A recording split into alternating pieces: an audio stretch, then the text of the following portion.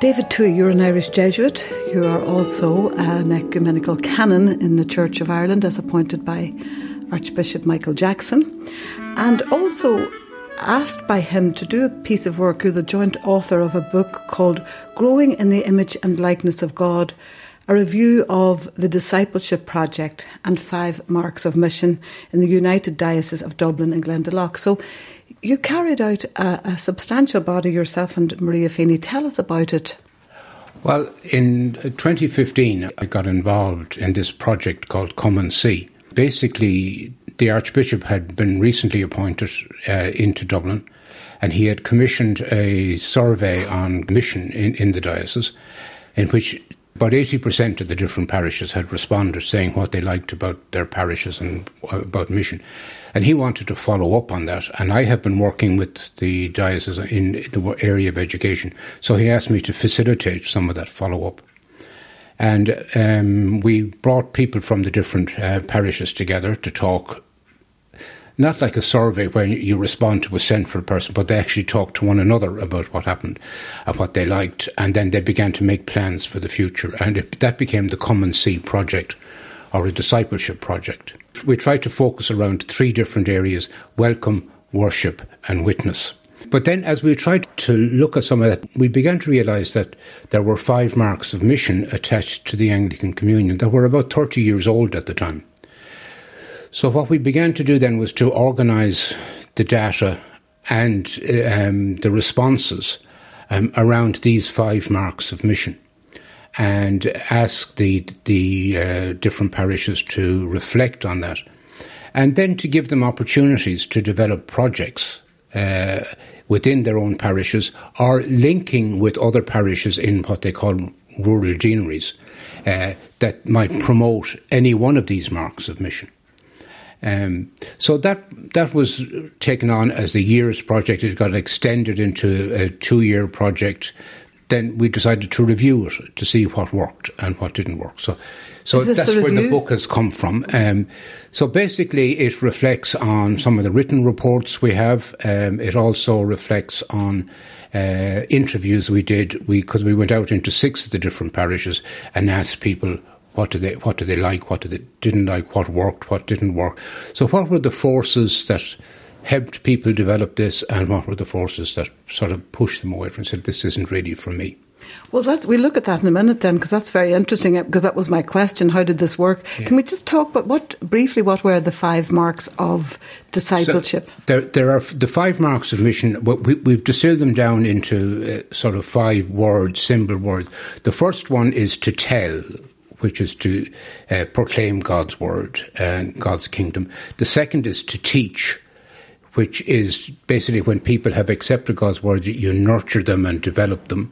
The third one was then to tend, to respond to human need. So it's the kind of, how do you respond to people in need?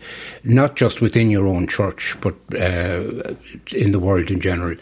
And then the fourth one was to transform, which was looking at transforming unjust structures. So you just weren't dealing with the symptoms, but you were looking at the root causes and trying to move to changing that. And the fifth one then was to treasure, which was to safeguard creation. And it was the ecological dimension and developing that. So they were the 5 things. And we were looking for people to say, well, like, are we overloaded in one area? Is there areas we can develop other areas in? And people took on different types of projects within their own parishes. But this is good, because we're talking about people on the ground. We're not talking about their deacons or their ministers. Yeah, it was designed in a way as a sort of a bottom-up response, whereas what we were looking at was to try and promote discipleship and followership, as opposed to ministry as such, which often had a clerical dimension to it.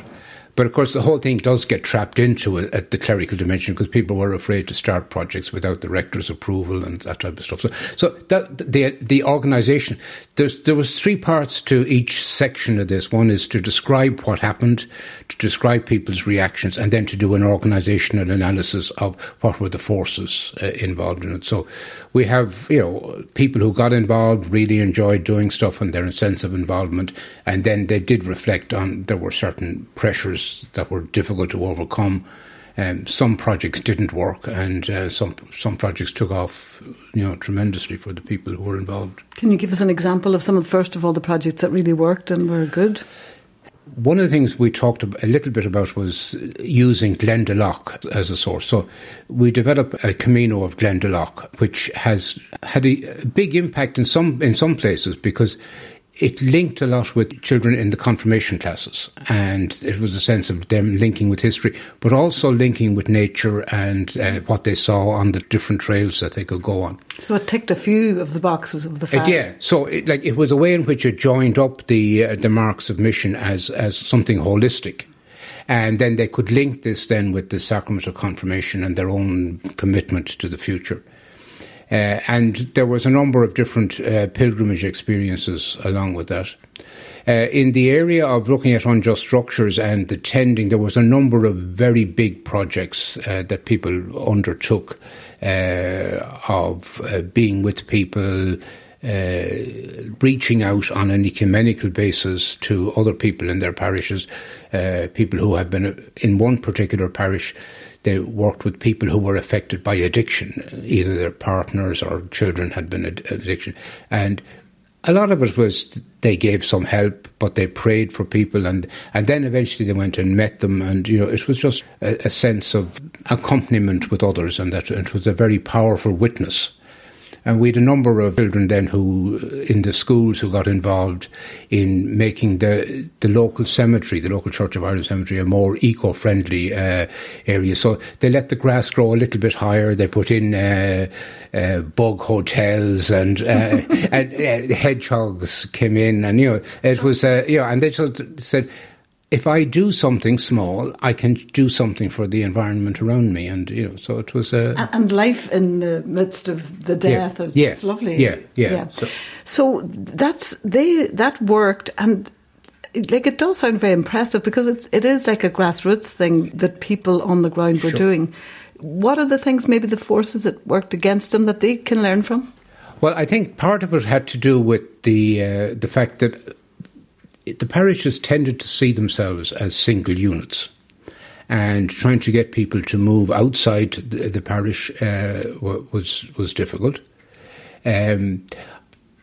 I think that was one. I mean, someone jokingly said, like Church of Ireland parishes, sometimes they work well with Methodists, with Presbyterians, with Catholics on an ecumenical basis. They'll do interfaith stuff, but don't ask them to talk to their... And someone said this with their tongue in their cheek, but I think it's often a case that, like you're in a group of people, you identify with them and you try to do stuff with them, and then to try and reach out and collaborate with others. Even though there was plenty of evidence that there's a lot of collaboration at diocesan level, we had deliberately not put in diocesan collaborative structures in place. So there was no reference point for that. So people were left a little bit by themselves. So we learned a lot from that if you were expecting people to collaborate, you had to give them a focus whereby they could check things out. So that was something that we hadn't done that well. I think the other area then was that there is a strong sense of ministry in parishes, and people check things out with the rector. And then if the rector wasn't on board with some of this, then they felt a little bit more constrained. And one of the things that happened to us, I think, was like we held a big meeting with all the parishes in September, and then we started the year of Come and See the following November. So the transition was too quick for people to readjust their sights, if you like. So, and did the rectors not come along to those meetings, or? Oh, they did. They were there, and I mean, they kind of accepted the idea, but often their plans were in place for the year. More time. So they needed a bit more time. So that's why we extended it to a second year, and more people were coming on board because they'd seen it work in some of the other parishes and that. So it just took a little bit more time. I think one of the things we have found is that there is an embedding of the language of Come and See, but also of the 5 marks of mission. I mean, one of the surprising things for me was that the 5 marks of mission were not well known. In some even though they were 30 years old. Even though they were 30 years old. So, I mean, they were in the background, but they weren't part of the focus. So, like at one level, someone said, it was very Catholic. And I said, no, actually, it's very Anglican. So don't confuse the message and the messenger. So it was good, and I think people who have looked at this have found the tremendous richness of the biblical base of the 5 marks of mission, and how it's an intuitive part of the Anglican Church here in Ireland. I suppose part of the aim of taking this on as a project was to make that sense of discipleship a little bit more intentional. That it wasn't just a gut feeling or, drifting along. An intuitive basis. It's there was a little bit more intention that you set out to deliberately develop a sense of discipleship. That was the project. And you mentioned somebody saying to you, this is very Catholic. I mean, what struck me was, would this be a model that could work well in Catholic parishes around Ireland as well? I mean, it's there, it's been tested, it's been reviewed, you've learnt lessons. What do you think? Oh, I mean, I think as a process of introducing people to a model of discipleship, I mean, this was a model that, like, the 5 marks of mission were very much part of the Anglican Communion. I suppose the thing is to try and find something that expresses what might resonate with a Catholic culture within a parish, and to try and find. But I do think there is a lot to be learned from project work, and you set a project, you prepare people for it, and then you have to be prepared to follow up on it. And I think there's a lot of learning that we did on that. Yeah, I mean, even if you didn't pick the same 5 things, the process is there that worked well for building from the bottom up, and there's learning from it as well over the 2 years. Yeah, and I mean, I suppose the basic project was what we called a come and see, which we based on John's Gospel of the disciples searching for something, and Jesus said, well, come and see. And they stayed with him, and then he developed that as to come follow me. So the basic thrust of the thing was people talking to one another and sharing what excited them about what was happening. I think that is a model of discipleship, of learning about discipleship and learning about where God is present and celebrating where he is within the parishes and the diocese. Because I think that's one of the things that we were quite determined of, that in the project we wanted to build on what was already happening. This wasn't something new. We were saying that, discipleship is alive and well in Dublin and Glendalough. How do we build on this? It wasn't, oh my God, there's nothing happening, what do we do? It was a process of affirmation. And I think when we focus on that aspect of what's going on, you do find ways of affirming people and developing them. And reflecting on the process and then developing from it. One of the things I love is the title of this review that you've done, Growing in the Image and Likeness of God. I mean, you talk about the project and, the humble origins of them, and in a parish and local people and doing small things and a lovely Camino walk and working with somebody with addiction. But that's a big title then to finish with, isn't it? Well, yeah, I suppose when we were reviewing discipleship and God's call to humanity, we basically went back to Genesis, and the original thing was like God said, let us make humanity in our own image. And God's intervention in history from creation and setting up the covenant with people and all the rest of it, it was all to help us to be friends with him and to be more like him, so that we would share his life and basically discipleship is a response to God's initiative and God's call on that. And that's where we learned an awful lot from people reflecting on the scriptures and on their pastoral concerns with the 5 marks of mission. I think it's a beautiful title, because it strikes me as that, we become divinized as we follow the call but also be the call. That's and right. We are the call.